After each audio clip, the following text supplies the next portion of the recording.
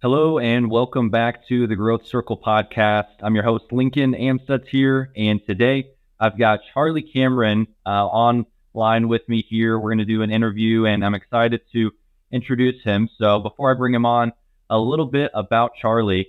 Charlie Cameron is an Air Force veteran who has found a passion for real estate while serving and has since transitioned to be a full-time real estate investor. People in real estate are his passions, and helping others succeed and avoid the mistakes he's made is what he finds most rewarding. Charlie enjoys mentoring growth minded investor agents the most. At this time, he's growing an international real estate team, building a local military focused real estate team, and scaling a portfolio of short term rentals, residential assisted living, and other asset classes. Charlie has learned to leverage teams, systems, and automation so that he can prioritize family and have control over his time and spend it on the things that matter most. So it is without further ado that I will bring on Charlie here. Charlie, welcome to the Growth Circle podcast. Lincoln, pleasure to be here, man. Thanks for having me. Yeah, absolutely. Glad we could have this conversation. I know you were able to have a little bit of a convo with Jake a little bit back on episode, I believe it's 41. So that was a fun episode with a few guys, but glad we can kind of sit down here and dive in a little bit deeper into your story and what you've got going on. Yeah, I had fun at that event, and we talked a lot about kind of success mindset and family mindset and priorities, and that was all a very interesting conversation to have amongst a bunch of entrepreneurs who are so focused on work and getting stuff done. Right. Now, we were just talking before this, and I think those events and getting together with like-minded guys and girls that have such, drive and motivation and, are working on similar things that you're working on. And like you said, mindset, it's, definitely, a great push and you can learn a lot. So sounded like that was a great setup. But wanted to start off by asking you here, you've got your hands in a variety of aspects in real estate, from building a portfolio of real estate to growing a team of real estate agents locally, internationally. You're a top 1% influencer at eXp Realty. Can you give us some insight into your journey and why you have the focuses in real estate today that you do? Yeah, I think I stumbled into real estate the same way a lot of people do, which is with bigger pockets. Right. I found the podcast. Actually, I guess it starts even before that. A buddy in a bar, it started a conversation. I was all into index funds, and he was like, "Hey, why don't you invest in real estate?" And I was like, "I'm not going to fix toilets. That's stupid." Right. And so then he sent me an article about the for-profit centers of real estate. And I just kind of went down the rabbit hole, found bigger pockets, emerged 8 months later, and bought 2 fourplexes as a package as my first deal. While my wife, right after my daughter was born in the hospital, we made that offer. So I was a new dad. A month later, we closed on our first real estate investment. We'd owned a home.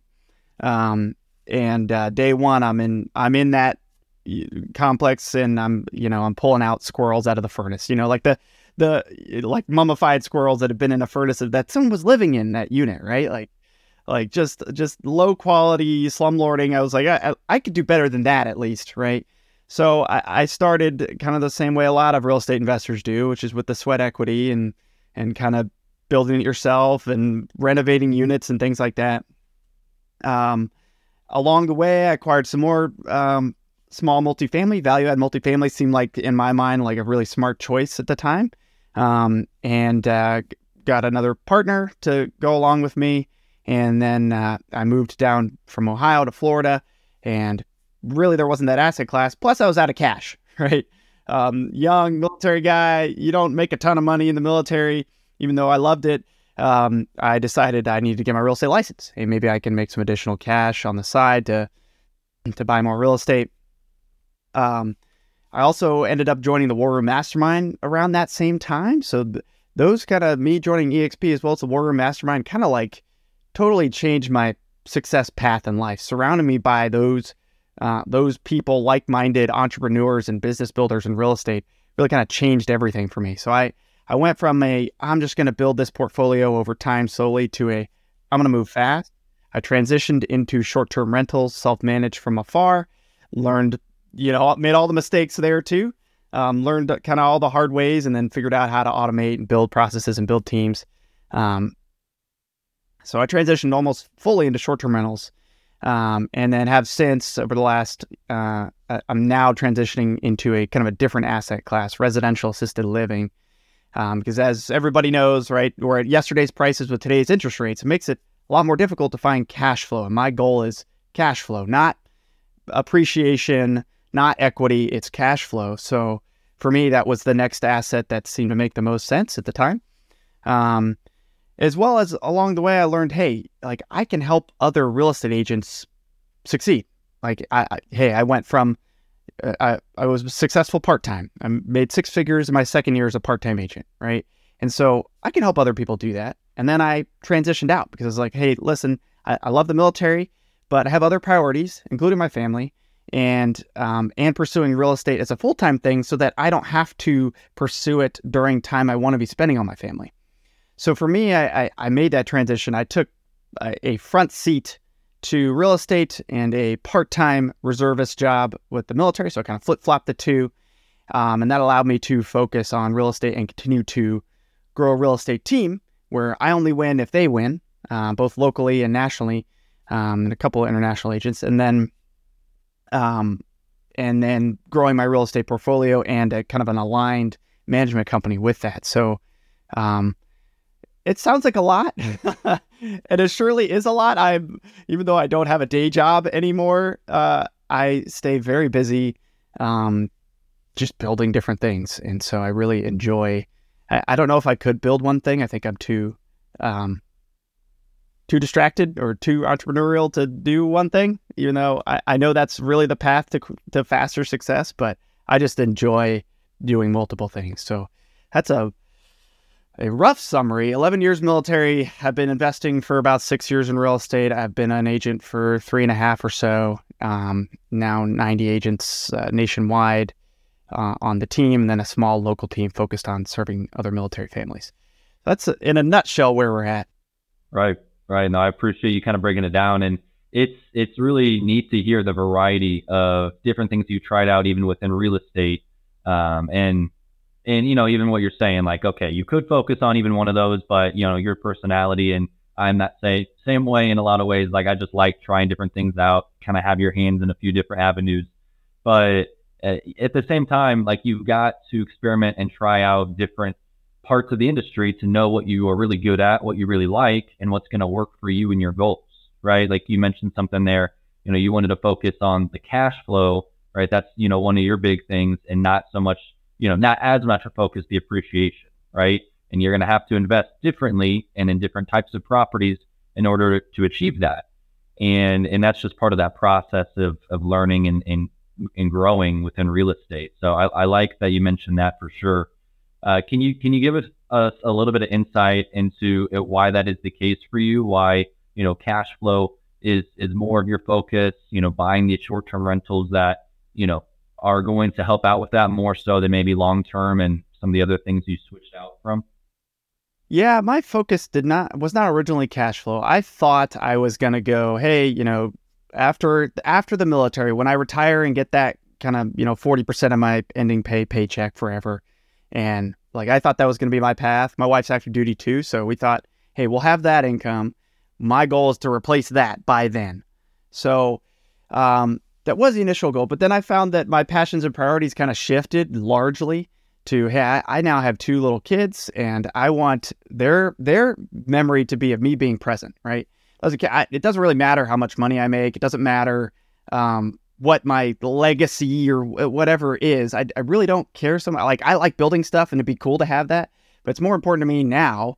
Like, I could build stuff later. Right now, I want to be present, and I want them to remember that I was present, right? So I got out right in time to start my daughter starting kindergarten. I got to walk her to school almost every day for the last year. And that was a game changer for me because I've developed this whole new relationship that I couldn't have when I had a W-2 job with a lot of requirements. My wife had it too, right? So it just made it really hard. And what we did in the military wasn't all that stressful, but I mean, we were in charge of weapons development and acquisitions programs, which can get stressful at times and has a lot of demands and out, at night you're doing emails and stuff. And it just became a lot. So for me, cash flow, getting back to the original question, sorry, cash flow was the way to achieve freedom, right? So for, initially my goal is freedom from a W-2, right? So having enough cash flow from my national team of agents and from real estate investments was how I was going to make the exit. Like, yes, I can go sell houses, and I enjoy selling houses, especially to first-time military home buyers. That's awesome. But I don't want to be dependent on commission income. I also don't want my clients to feel that weight that, some agents have where this is how I put food on the table. Like, I never wanted that for them. I wanted them to have a better experience where it's like, I'm here for you. If you don't want to work with me, that's okay. Like, I'm not going to force it. I'm not going to pressure. So yeah, essentially I needed to focus on cash flow so I could achieve freedom from a W-2. And then still that's my focus because to me, that's the way to achieve freedom, period. So kind of my bigger 2030 goal is more like $1,000 a day, which sounds, I realize how that might sound to some folks, but when, because a lot of people are like, I want $10,000 a month.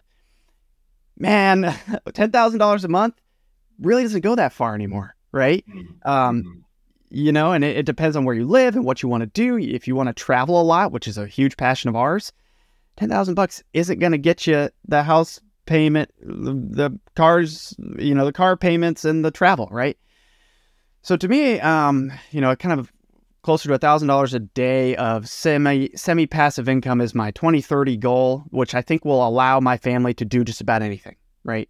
We can go see something new and travel overseas for a month in the summer. Like that's the kind of where I want to be. I want to create experiences. Like my life intent, I had to write my life intent down, is to create a life full of amazing memories created through massive freedom, right? Yeah. How do I do that? Financial freedom is a piece of that.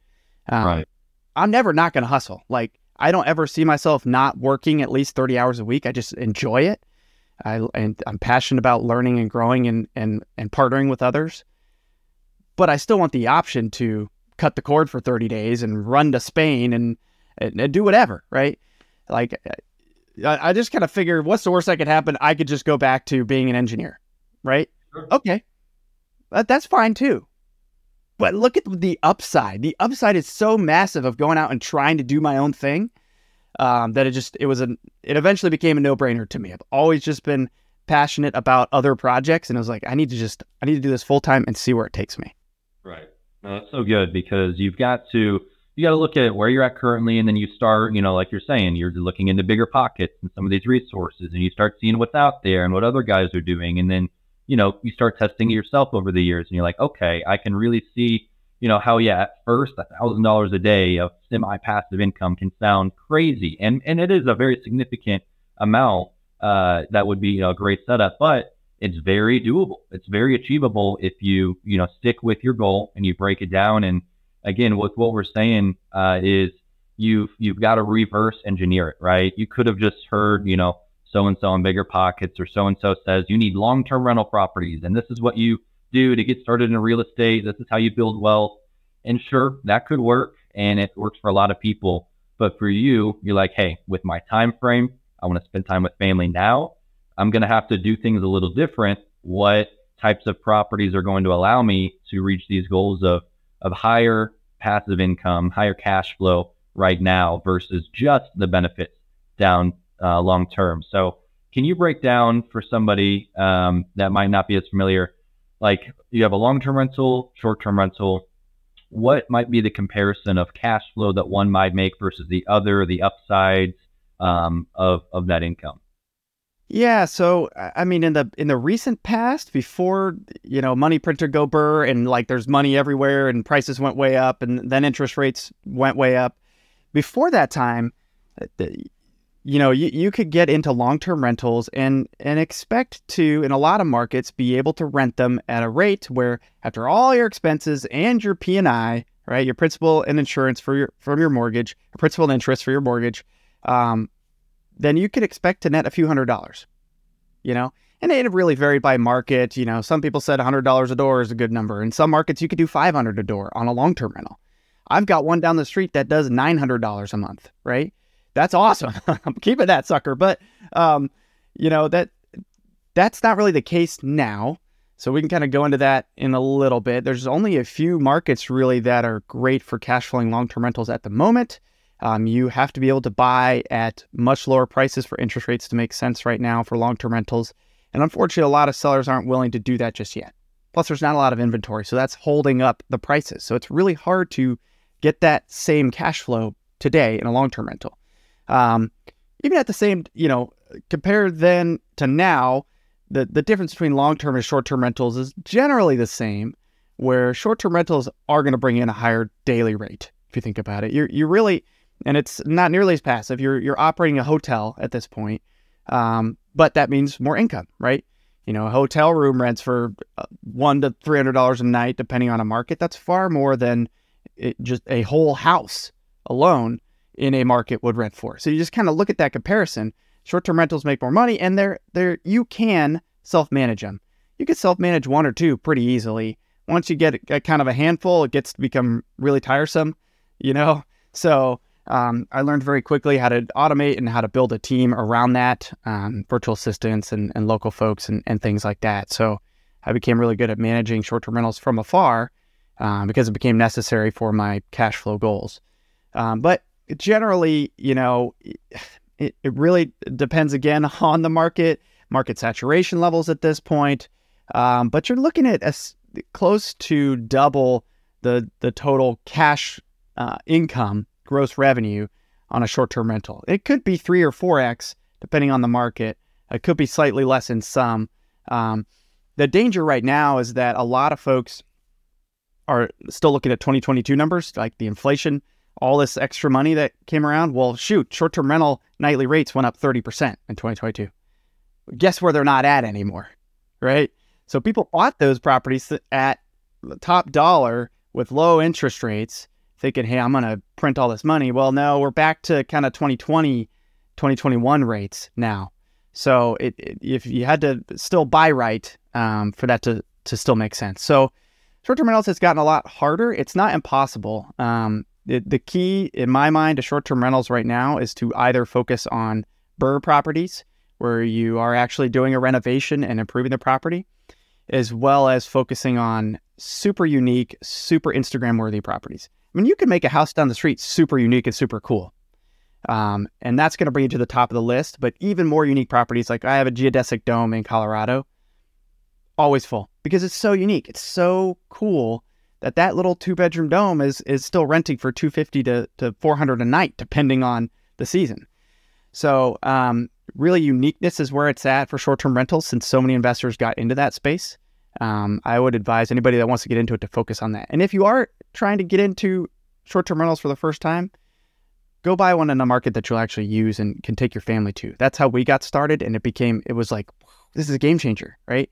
I can go to this once a year with the family, and that's kind of cool. And it pays for itself, and it prints money, right? So there's so many cool things you can do with real estate. Right. I agree with you big time on a couple of those conditions that it needs to be, the big one there being, it needs to have an Airbnb or short-term rental of some sort should stand out at this point because, I was looking at the numbers, I believe it's nationwide. They were saying 18% increase in people staying at short-term rentals year over year compared to last year. Okay, great. But they said also the inventory has gone up closer to 30%. So you've got an increase on both ends, yes, but there's more competition now. So what do? You've got to stand out. There's still plenty of people staying in these short-term rentals, but you've got to stand out. And in that way, you can stay booked up as you need. Like you're saying, something that you could use yourself and has those added benefits. Have you had to transition any of yours into midterm rentals? I know that's becoming more of a used strategy, or are yours staying fairly booked up because of the uniqueness or, the way you manage them and promote them? That's a really good question. So midterm rentals might be the next wave, right? So for everyone's reference here, we're talking about like a longer term furnished rental. Think about a short-term rental, but for at least a month. This could be traveling nurses. This could be corporate stays. This could be military, longer term TDYs. This could be insurance stays, people who've been displaced for one reason or another from their home.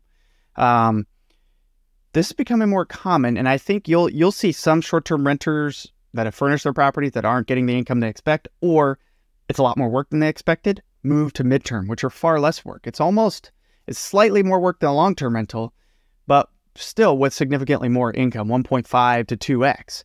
So it does make a lot of sense in a lot of markets. I probably wouldn't focus too much on it in big short-term rental markets because there's a lot of inventory. I would focus more on areas that are not traditional. Like you're like, well, I'm not going to vacation in Huntsville, Alabama.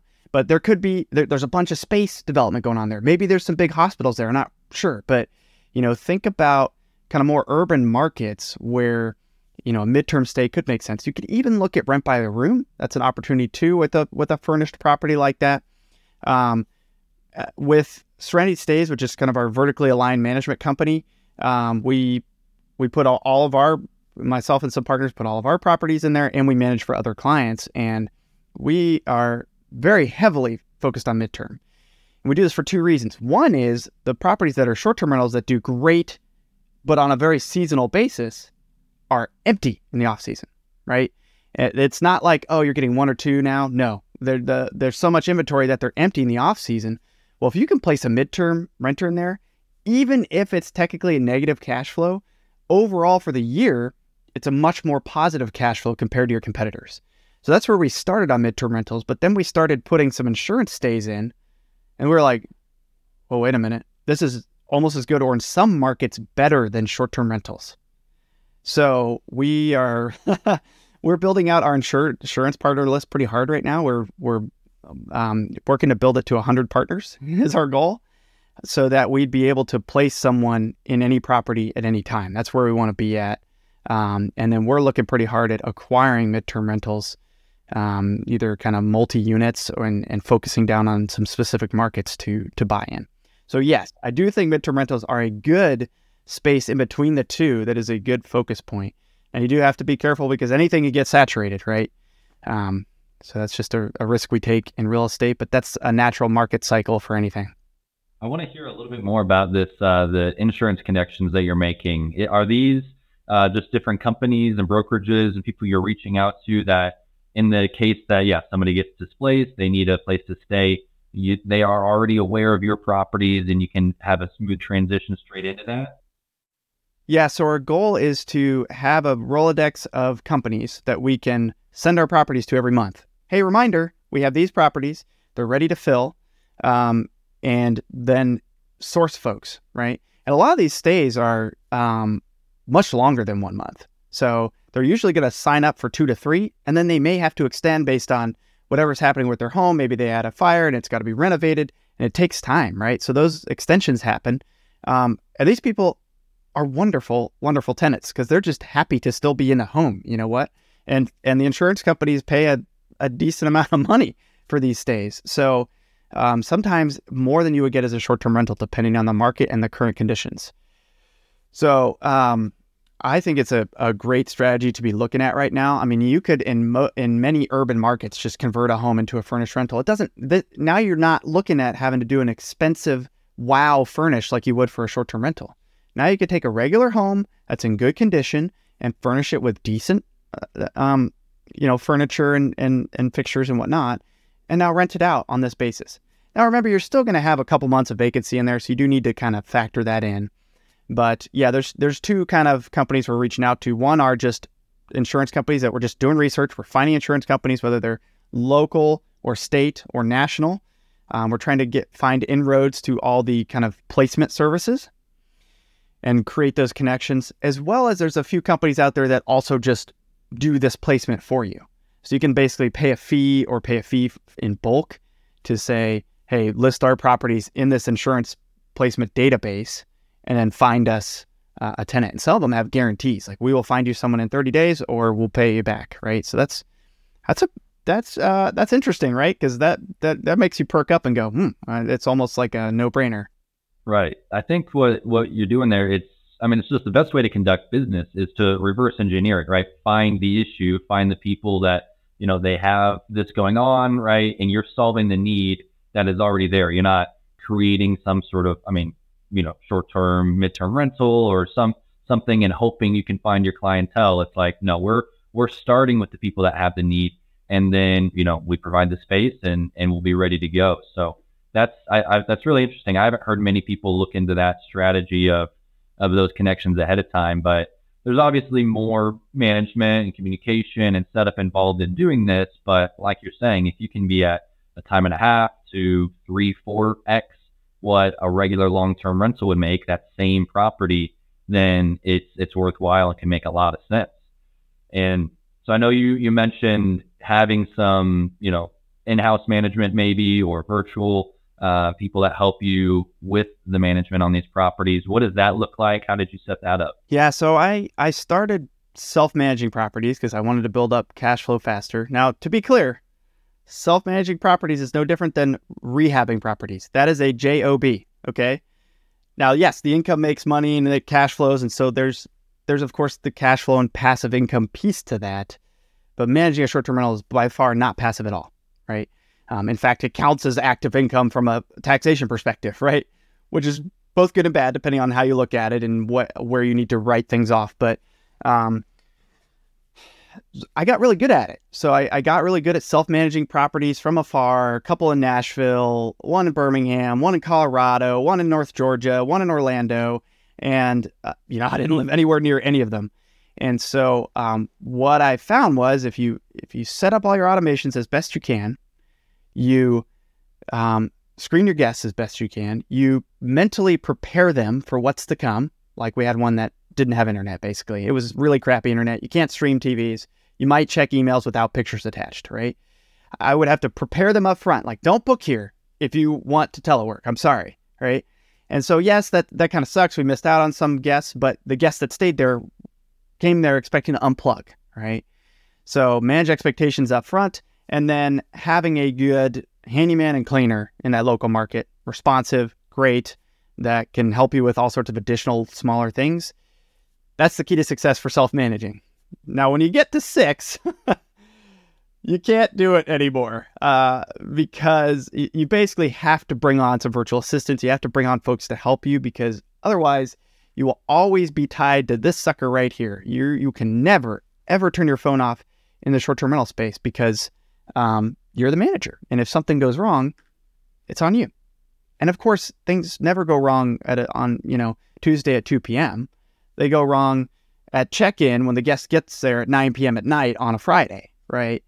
So that became a lot to manage. So I decided, hey, I didn't get into this for another job. I'm at the point where I'm going to hire out. So I ended up first hiring a virtual assistant who used to work at Airbnb. And then she helped me kind of take tasks off my plate. And then partnered with a couple other folks who also own short and midterm rentals, through my War Room Mastermind and build a management company, a framework where we could also manage for other clients. We figured, well, shoot, we're doing this better than most. We're more successful in most markets than most. We can help others do the same thing. So we kind of figured we'll take this, we'll build it out for our places, and then we'll manage for other clients in the way that they should be done for investors. Because we were never happy with property management services that existed out there. And so we did it. We built our own. Right. That's huge. You found, you built it up over time, right? You started doing it yourself. You learned the ins and outs of it so that you're equipped and ready to train somebody that you eventually brought in to help, fully manage this. And I like that. Yeah. You're taking it that next level and, hey, there is a need out there. People need quality property management, especially for these unique scenarios that it can be harder to find good managers for, and just using your current team and resources to build that almost separate company in and of itself. I wanted to ask about the acquisition of these properties, because you mentioned all kinds of different locations across the state. I'm curious why diversify, spread out over many different areas, and how you came across these different deals. Yeah, so initially it was whoever I was partnering with at the time and whoever I knew that could find markets with good deals, right? Your network is your net worth in this business. And so if you know somebody who's crushing it, like for example in Nashville, my buddy Andrew had bought a couple places in Nashville, and this was when it was up and coming, and people, it wasn't that big of a thing yet. People were afraid of regulations there, and he told me how much he was bringing in on a 3-bedroom townhome. I was like, well, that works all day. Like, I have to do that. So I bought the place next door, right? And then I bought another one, and so it just became a kind of a cat and mouse game of, hey, where's a good market? Okay, North Georgia. It was kind of like the what's the market in Tennessee that everybody loves that Avery Carl made famous, the Pigeon Forge in Gatlinburg area. Right. Yeah. Well, that was way too expensive by the time I figured it out. So we were like, what's an alternative? Oh, North Georgia, people escape in Atlanta. So we bought a place there. And then it was, one of my business partners moved to Colorado, and he's like, guys, there's some really cool places out here in great locations. Oh, look at this dome. We're like, we have to buy that, right? We just knew that was going to be a great property. And so I see properties all the time that I see and I know that will work regardless of where it's located. I'm not quite in that, but we're positioning ourselves to be able to just grab those properties and furnish them and launch them. We're not quite to that point yet. I think we will, in addition to residential assisted living, we're probably going to get some more midterm rentals and then look back at unique short-term rentals and add those to the portfolio. So trying to get more diversified and be able to kind of take anything on in most markets. Now we're going to focus down, of course, to create our deal flow. But in the short-term space, for me, it would be if I see something pop up, regardless of market, if it's an urban-ish area and it looks incredibly unique, buy it, right? But it doesn't matter, because it'll generally work. Right. And the way you've been able to do that, like you mentioned, is because of the network that you have created and these people you've got connected to that they're sending you deals from all over, right? You first got to get connected. You got to have good deals getting brought to you, especially helpful if it's people you know and trust and, they're giving you good advice on these properties. And then, now you've got a little bit of this, you have this figured out over the course of a few years. You've tested it. Now you can spot those deals a little bit easier of, okay, unique property, somewhat urban location, like you said, you got your parameters, and now we can jump in.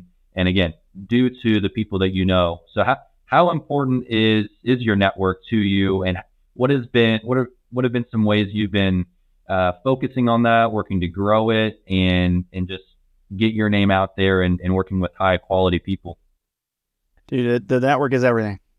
The people I know, I feel like I could go achieve anything just by knowing these folks. And I've been connected and friends with these folks for a long time now. And I just keep making more and more cool friendships with really great, amazing entrepreneurs. And the cool thing is, like, even though they may be way ahead of you, right? They don't treat you like you're an idiot, and you get to learn all the knowledge just by soaking it up and being in the same room with these people, and they share everything. It's absolutely incredible. So the War Room really changed that for me. David Prey, he's a military to millionaire, good friend of mine. We've been friends for years now. He started this mastermind of just military or veteran real estate investors. And it's grown hugely since then. But that was like my first mastermind. Up until that point, I was like, I'm not going to spend money on this crap. Like, right? And I look back on that prior self and go, you were an idiot who knew nothing, right? And I can say without a doubt that between that and EXP, like, it totally changed my life, right? I made big pivots, big changes, a couple development things along the way, and now I make every opportunity or make every attempt to participate in the mastermind. I participate in events. If there's kind of cool, I like smaller format networking events a lot more than big, like, showy conferences, though I do a couple of those as well. But the small format, less than 24 people, and like a ski retreat or a silo retreat is really where your mind gets so expanded. It's just absolutely insane to me, how much you can learn from folks. So yeah, my network is worth everything to me, and I would I would do everything to help those other people out. in the off chance that in the future they'd help me out. Right. Right.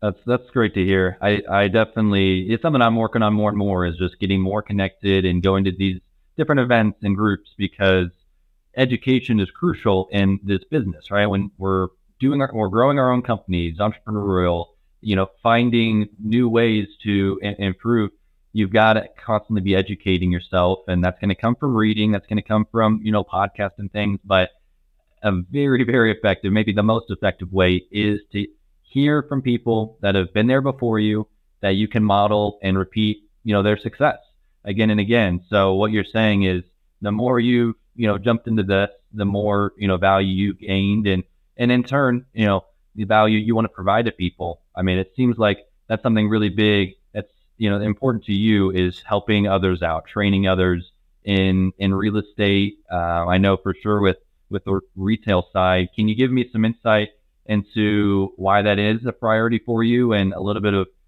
what you do on the training and helping other side of real estate?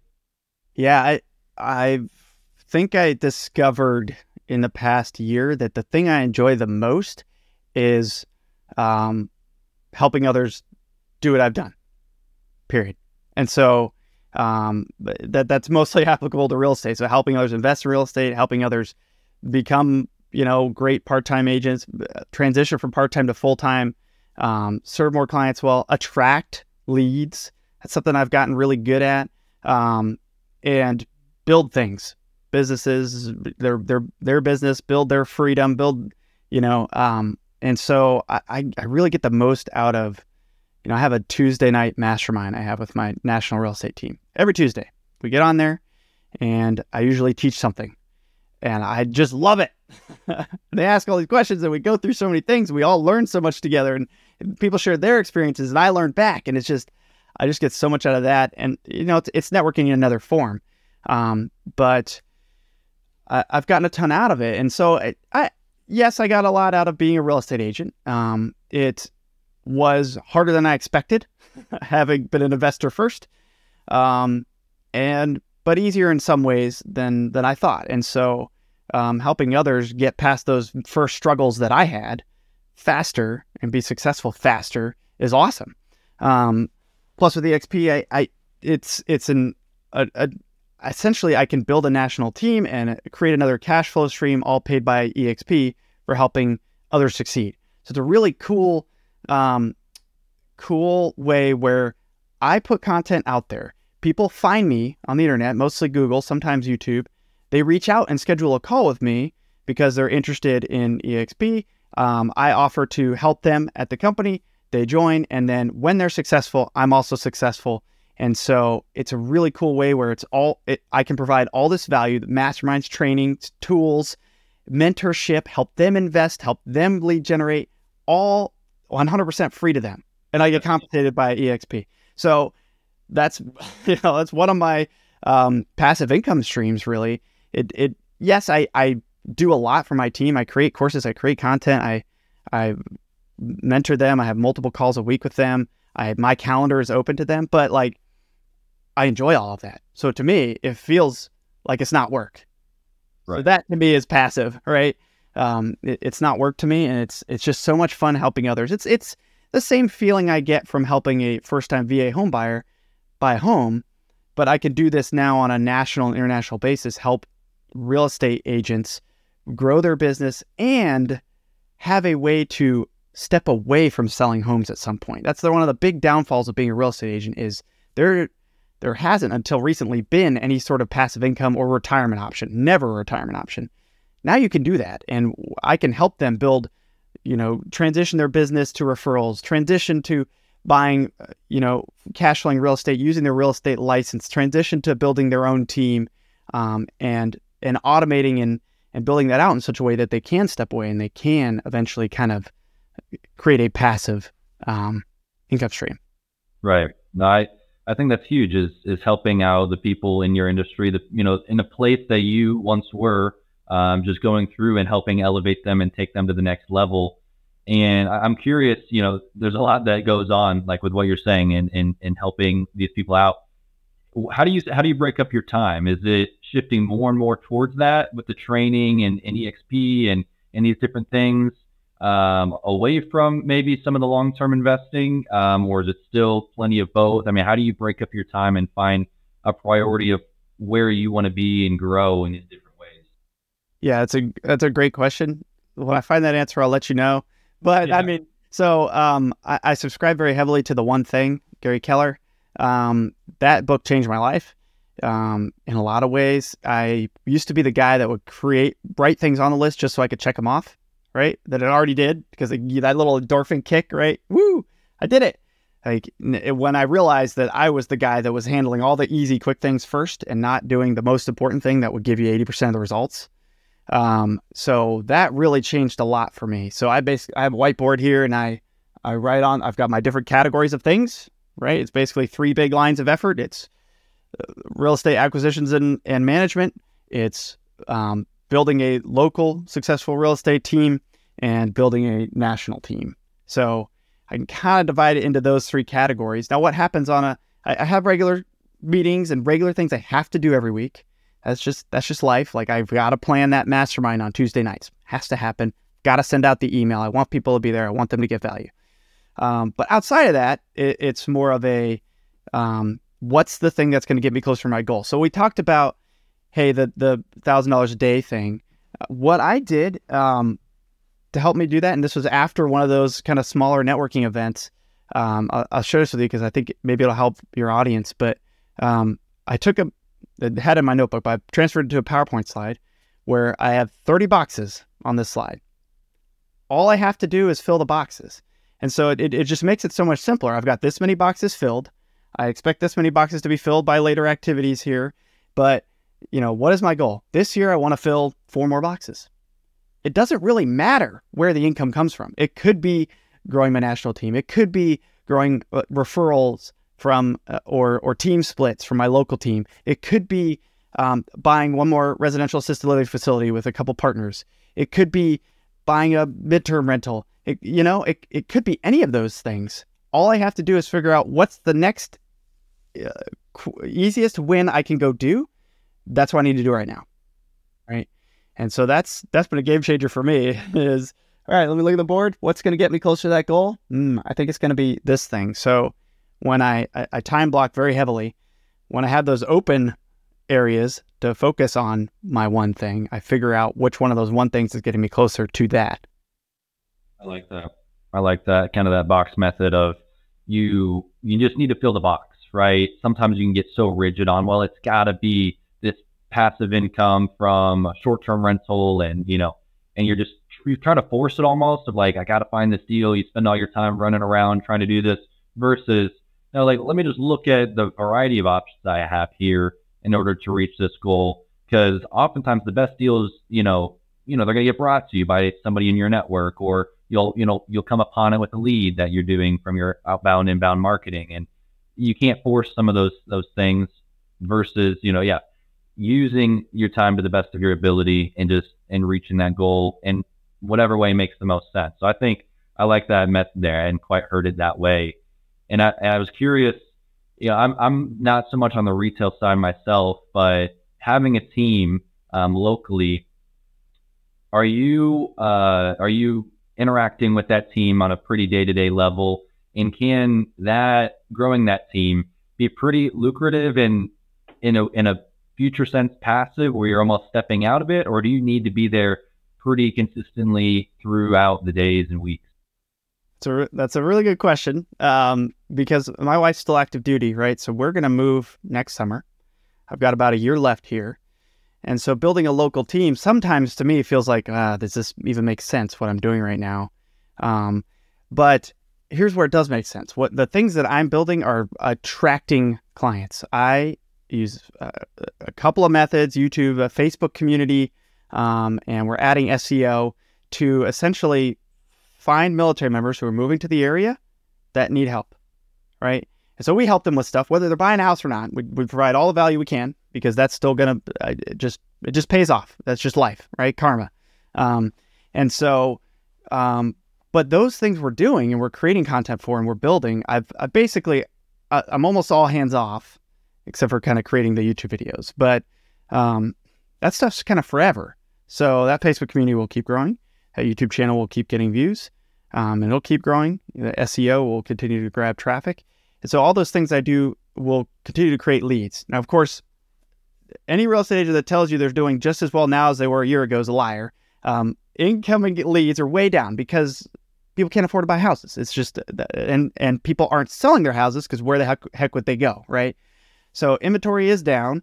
Prices are the same because of that, but there's less buyers in the market. So, but we're scaling our lead generate. We're going all in because we know it's cyclical. Things will come around and we'll be good to go. So what I have done is I've taken a step back from sales myself. I still kind of work for friends and family, but for the most part, I give those clients to my team, and I'm here to support them. And I provide transaction coordinator and marketing materials, and we have all this stuff. I meet with them once a week at my partner lender's office. And so I have a whole drive of videos on how to do everything in this business. And so I've made it as best I can. I've taken myself out of the picture where I can, like, oh, you need to write a specific contract, go watch this video, right?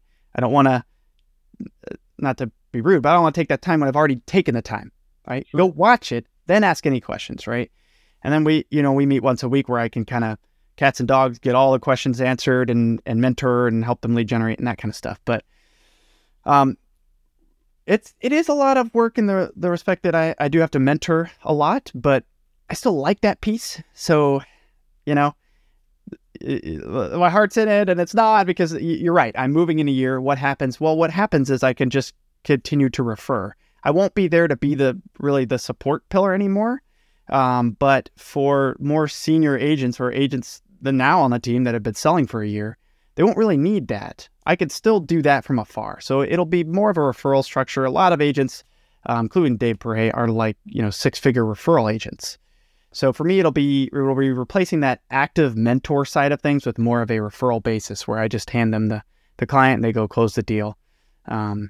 So, there's a lot of that happening in real estate anyways. So that'll be the transition. I haven't quite ironed out exactly what that looks like, but it becomes, a referral is, to me, semi-passive income. Sure. It's easy. It's 1/10 of the work for 25% of the income, 25 to 30. So it's worthwhile to me. Right. And it's great that, you enjoy that process a lot anyways. And that's where you like spending, your time and helping and with that training. It's interesting because a lot of, some of the things you're saying, recording the processes, putting in a Google Drive, the how-tos, being that pillar of support for your team, that's definitely something that I feel like for most doesn't come natural, right? Like that is a process of learning how to essentially grow a business, something that doesn't need your direct intervention at all times. They can go to the system you created and still benefit and check in with you if there's things outside of that. That's definitely something that you have to create if you don't want to be the one constantly interacting and so that you can impact more people and more people can benefit through, your experience and the work that you've created.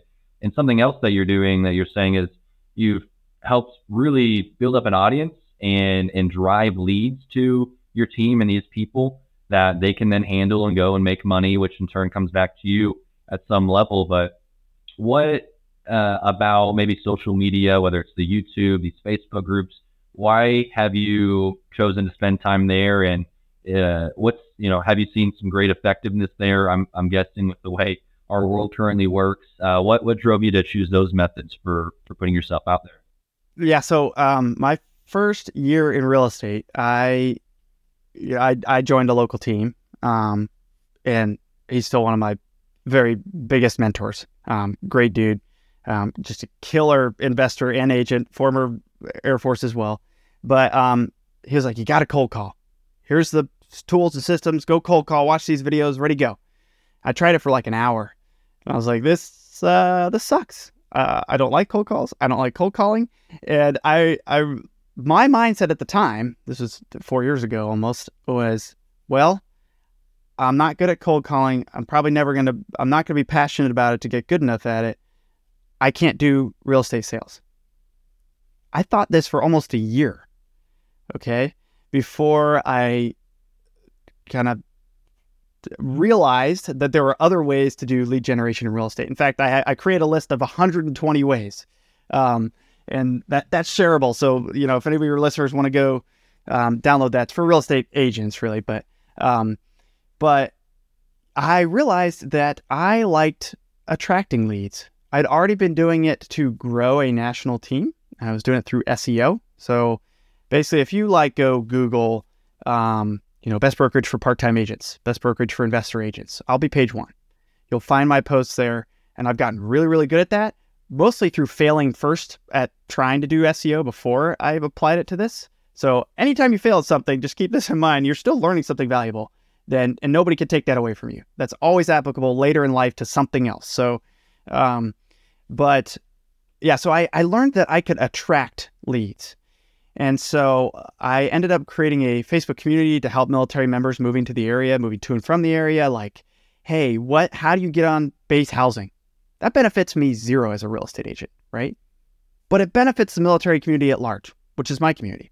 So either way, that's a win to me. Plus, hey, it grows my Facebook community. We're providing valuable, engaging content. Hey, here's events happening on base. Hey, here's, and then I share real estate things. Hey, here's what you need to know about the VA loan. Here's what you need to know about current interest rates. Here's what you need to know about affordability in our area. What's the BAH? What's the wait list for daycare? And so by creating this community around providing value to military members, we created an avenue to also share what we do and share multiple ways we can show them that, hey, we're the real estate team for you. We're veterans, we're military spouses, we've been in your boots, is what we say. And, we'll give you this PCS guide to help you move to the area, and it's got our team's information at the back. All right, we'll give you as much content here. Here's our YouTube videos on the VA buyer process, right? And some people will watch that whole 30-minute video and decide to work with a different agent. That's okay, right? My goal is not to spam people or to make them feel uncomfortable. My goal is to make them feel ultimately comfortable with us. They can reach out and work with us. They have lots of ways to do that. Mostly they fill out a form that says, yes, I want to work with you, and here's my requirements, and then we go to work. But yeah, I learned lead attraction. And the next phase of some of my development will be creating some lead attraction courses, which I'll give to my team, but also make available for kind of selling to others who want to repeat this process of using Facebook communities, SEO, YouTube, and essentially kind of light social media to bring clients to you. Because that ultimately is a way better use of your time to create content once and put things on autopilot and attract people to you. When they reach out to you to work with you, like, hey, Lincoln, I saw your YouTube video. I want to buy a house. That's a done deal. You don't have to compete anymore. In my market, anyone with a driver's license can be a real estate agent. So they're all real estate agents. So there's a lot of competition. So to me, it was like, I'm not going to spend my time trying to fight with other agents. I'm just going to show my value, and you could take it or leave it, period. Right. I think that's huge. And when you build these different groups, right, where you're just simply adding value, not always seeing some immediate return, right, that's fine, because you're building a community that begins to know and trust you, right, as the one that's helping organize this. And then it's things that come way down the line, right, or opportunities that come from these groups that, if you're giving and naturally there's that response for many people. They want to give back in return, or they want to be a part of what you're doing in another avenue. So I think what you're doing there is huge, and something that you enjoy as well and can spend some time doing. Can you give us, you've kind of mentioned a few things here, but some insight into some goals that you've got for maybe your portfolio, short-term rentals or long-term, whatever you're working on there, some maybe the assisted living, as well as, with some of these, the trainings and groups. Yeah. I closed my first assisted living this year. I'm under contract on another, so I'm excited about those opportunities. I want to transition my Serenity Stays company to also kind of add an acquisitions line. So that's something we're working on pretty heavily. Those are kind of soft goals, right? Like just kind of squishy ones. To me, it's all about filling in those boxes, right? And so one of the ways I'm doing that is continuing to grow my national agent team too. So it's going to be a large part investing and helping other real estate investors with management if they want it, and growing that team. So one of those squishy goals that gets me to the more boxes checked is to become the kind of the number one resource on EXP in terms of a blog. Got a couple competitors. I'm not sure they know I'm coming for them, but it's only a matter of time. So you're coming. I'm coming, man. It's happening. It's happening one way or another. So I'm stoked about that. And I'm also hoping to kind of, I've learned how to build a national team, right? I've learned how to help them succeed. I've learned how to help military buyers succeed. So kind of maybe the next big thing would be to take that nationally and create a military-focused real estate team, and a one-stop shop for military members to go to, where they know they're going to get matched up with an agent who has been in their boots and understands the VA loan and understands their specific needs and requirements. This is so hard for military families moving. People really don't get it. They go get their, non-military agents go get their MRP, military relocation professional badge, and think that there's they just don't. And so I would love to have, the known brand nationwide that military members can go to, and they know they're going to get an agent they can trust that's military focused, that's going to help them with their move. So that's kind of a goal that I have with David Pere, and something that we want to go build. It is a big lift though, and we're both very busy, so we're trying to figure out how to fit that in. But I think that would be pretty cool to put my name behind, right? Hey, we built this national resource for military members. But we'll see how it goes. Lots to do. Absolutely. No, I mean, yeah, you got a lot going, but I can definitely see that happening as, you've done this yourself, right? Like you said, you've walked in their shoes, you've gone through this process, and you're already doing it, on the scale with your team and some of these local areas. And now it's just like, hey, how can we take this national, and provide this value to this entire group of military? And I think that, I'm excited to hear about that progress, because I know you guys will make it happen. I wanted to in a year and see if we got started on it. Yes, definitely will be in tune for that. Well, Charlie, I wanted to go into kind of the final part of this podcast. We always ask the same 4 questions, so I'm going to go ahead and throw these your way. Number 1 here, what is one of the best pieces of advice that you have been given? Yeah, I said it already, but network is your net worth. Like, I never would have started investing if I didn't start going to a local meetup. I kind of failed to mention that piece, but that's what got me connected to the right people to make my first investment. And then from there, it's been the network has helped me find the right real estate investments. The network has helped me grow a team. The network has helped me become a successful real estate agent. The network has helped me achieve financial freedom from a W-2. And the network continues to help me. If I've got a question about XYZ, I can ask these people who are way higher levels than me, and they're willing to give, right? Because we've established that relationship over time. And the only way you're going to do that is by going out and meeting people. That's by far the best advice that I've received and I could give. And it doesn't have to be expensive. You don't have to pay for 20 grand masterminds. There are much easier ways. You don't have to pay for any mastermind, though I've got a lot of value out of mine, but way more than I pay in. Right. It's huge. Just like anything else, you've got to put time and energy and effort into it, right? It's not just going to, I could just kind of randomly meet up with these super successful people that are where you want to be. Like, you've got to, you got to work for it, but focusing on that will take you so much further than you could go on your own. I 100% agree. Number 2 here, what is one of your favorite business books? It's not exactly a business book, but the one thing I think has been the biggest game changer for me in terms of productivity and output. Like, I just kind of was all over the place. And when I discovered the one thing and actually applied it, I started getting so much more accomplished. Like, it became, instead of just like linear and then setbacks, it became more of an exponential curve to net worth and cash flow. So that was big for me. I recommend everybody read that one and start implementing those. People read and they're like, oh, this is stupid, like the one thing, but they don't do it. So you know, they're like, no, I'm not getting where I want to be. It's like, well, did you try doing the thing? I think a more complex version of that is Free to Focus. I read that recently. I immediately had to read it again because that was super helpful in figuring out what I should be working on a daily basis versus what I shouldn't. And I do think everybody should read. I'm now I give you 3 answers. The Go Giver, also not really a business book, but it kind of beats home a number of rules that I would sum up as the more people you can provide value to in any of your endeavors, the more successful you're going to be.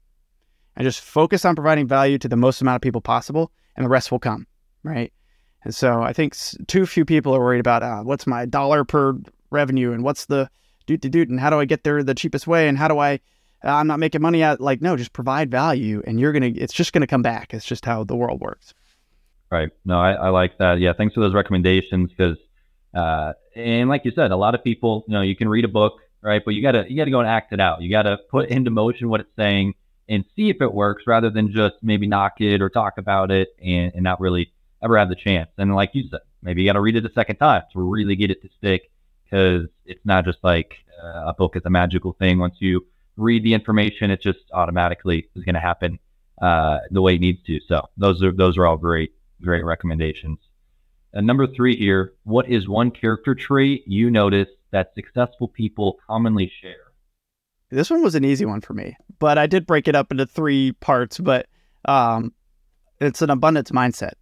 So, and I found as I got more and more into this entrepreneurial mindset and surrounding myself with other like-minded, abundance-minded, growth-minded individuals, that all my past friends, 80% of them have basically been kind of pushed aside, right? Like, I was spending a lot of time with people that weren't helping me grow. In fact, would make fun of things I was doing, like real estate investing. And I realized if I cut those ties, I became much, much happier and I grew much faster, right? So you have to surround yourself with an abundance mindset. And I think, that comes down to a number of things. One, they understand that value is far more important than price. What am I getting out of this versus what am I paying for it? The people are like, I want the cheapest option. Don't get very far. So you have to think about value. It's all about what you're getting in return for what you pay. The second thing is that you can achieve far more by partnering with others than you can by yourself. And so you can be exponentially successful versus linearly successful. You can have a 10x size business by partnering with 2 or 3 people than you can just, 1x by yourself. It's insane. And then the third thing is that they understand that they have the most to gain by acting as the dumbest person in the room and can always learn from anyone, right? You can learn from anybody at any status in life. I learned business stuff from my landscaper. It's, I go to lunch with him so I can just like learn how his business works and how can I apply that to my business, right? How can I help him? Like you have that insatiable desire for growth and learning. Then you've got that abundance mindset. Yeah. I think that's couldn't agree more. That abundance mindset and looking for value to provide with people and to partner with people on things that you can do so much more with, as well as learning from absolutely anybody, any situation, then just having that curiosity of how can I improve, how can I help another person in the situation is huge. And I can definitely see that in your journey over the last few years is living in that way of, okay, I'm going to learn, I'm going to grow, I've got that mindset, and how can I help others have that and even get something from others that I'm around and as they're saying. So I'm 100% with you there. Well, then the fourth thing, I know that you're out there on different social medias and such, have some different groups. Definitely tell us about those and where can people connect with you? Yeah, probably the easiest thing to do is either shoot me an email, crushitwithcharlie@gmail.com, or hop over to my kind of agent growth and freedom blog, agentwealthhustle.com, and just fill out the contact form there. Because there are so many avenues. Those are probably the best ones that I'm fastest to respond to. And then if people are kind of interested in short or midterm rental management, those kind of things, they can hit us up at serendystays.com. So there's a handful of ways to reach out. Absolutely. We'll leave links to those different places in the show notes description. So check it out. Charlie, this has been a great conversation, very insightful, and I really appreciate you coming on and sharing with us here. Lincoln, it was a blast, man. Thanks for having me. Yeah, definitely. Well, thank you all for tuning in to the Growth Circle podcast here. If you found value from this episode, like I did, if you would leave us a rating, 5-star review, we would appreciate it. And we will catch you on the next one.